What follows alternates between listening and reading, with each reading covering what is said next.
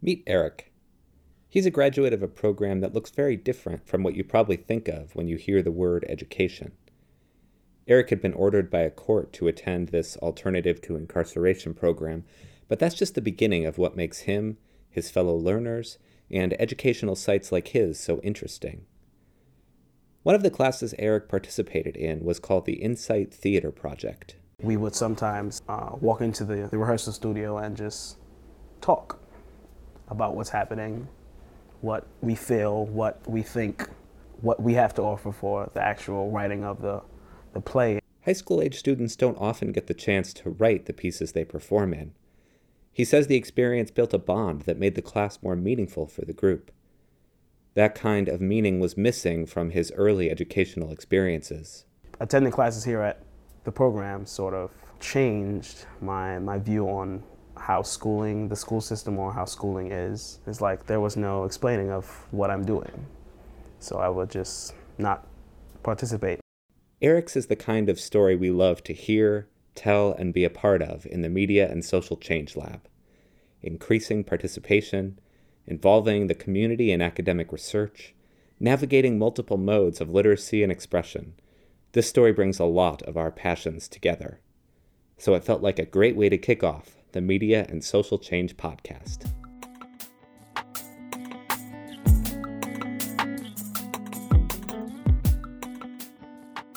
MaskLab is a hub for multimodal and digital scholarship that explores the relationship between media and our changing society. We support, curate, and create media intended to spark dialogue and social change, and the development of pedagogy that uses media to foster civic engagement. MaskLab is located in the Communication, Media, and Learning Technology Design program at Teachers College, Columbia University.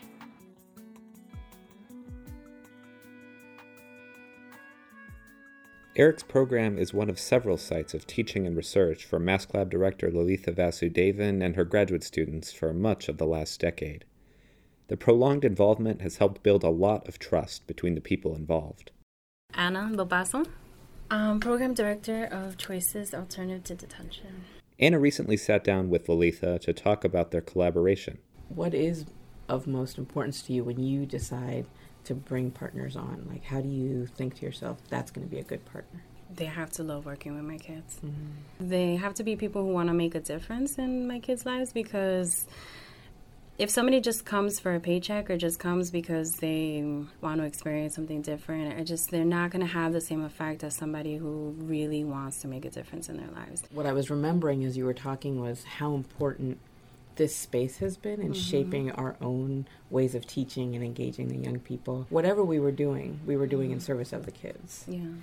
We never saw ourselves as bringing a product to your organization, but really working in partnership. It turns out that attitude is an important part of how this program encourages participation in a meaningful and authentic way. One thing that we have to keep in mind is that our kids are being forced to talk all the time. They're being forced to talk about personal issues. They're being forced to talk about their experiences in court, their arrests. Very difficult things that it's not easy for adults to talk about, but these kids are being forced to talk to multiple people about and face judges and do programs and mental health and drug treatment, and no one really asks them what they want to do or how they're feeling sometimes, or if they want to talk. So when they are given the opportunity to pick and to choose whether they want to open up or engage or participate, it makes a big difference. You guys have always been able to adapt to our kids. It's never been something where it's very rigid. You're able to accommodate the needs of our youth, being that we have such a diverse group of kids, and we never have the same group of kids. We have kids constantly coming in, leaving, coming back, growing up. So they were able to work with our kids and be able to provide services that met all their needs. When we were talking about what stood out to her about Choices as a site of multimodal research, Lalitha thought immediately of Family Night. Anna explained how education and learning in diverse modes and settings helps the program deeply engage young people's contexts.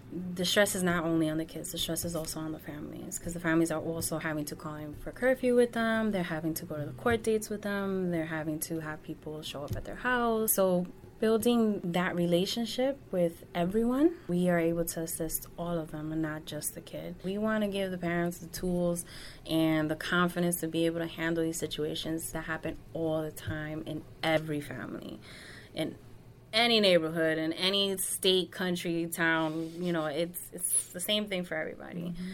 One thing that inspires us about Choices is how they avoid deficit model thinking, the all-too-common pattern of assuming that students in these programs are lacking something or need to be fixed. Everyone involved thinks about ways to flip that familiar script and to identify how programs like this can actually improve on traditional schooling models. Here's Lalitha again. Putting young people in the role of knowledge makers rather than constantly knowledge receivers could be really interesting. Like, review this film or review this album, or for teachers as an audience. Yeah, and even having them, have conversations with teachers or educators on what they would be interested in learning. You need to spice it up. You need to constantly be changing. When you work with people, whether it be youth or adults, you constantly need to be changing because times change, communities change, people grow up. People, it's just so much. You cannot have the same thing over and over. Your program or your team, your work has to constantly evolve because, what was working last year is not going to work this year. As their conversation wound down, Lalitha and Anna reflected on the impact Choices can have on the lives of participants.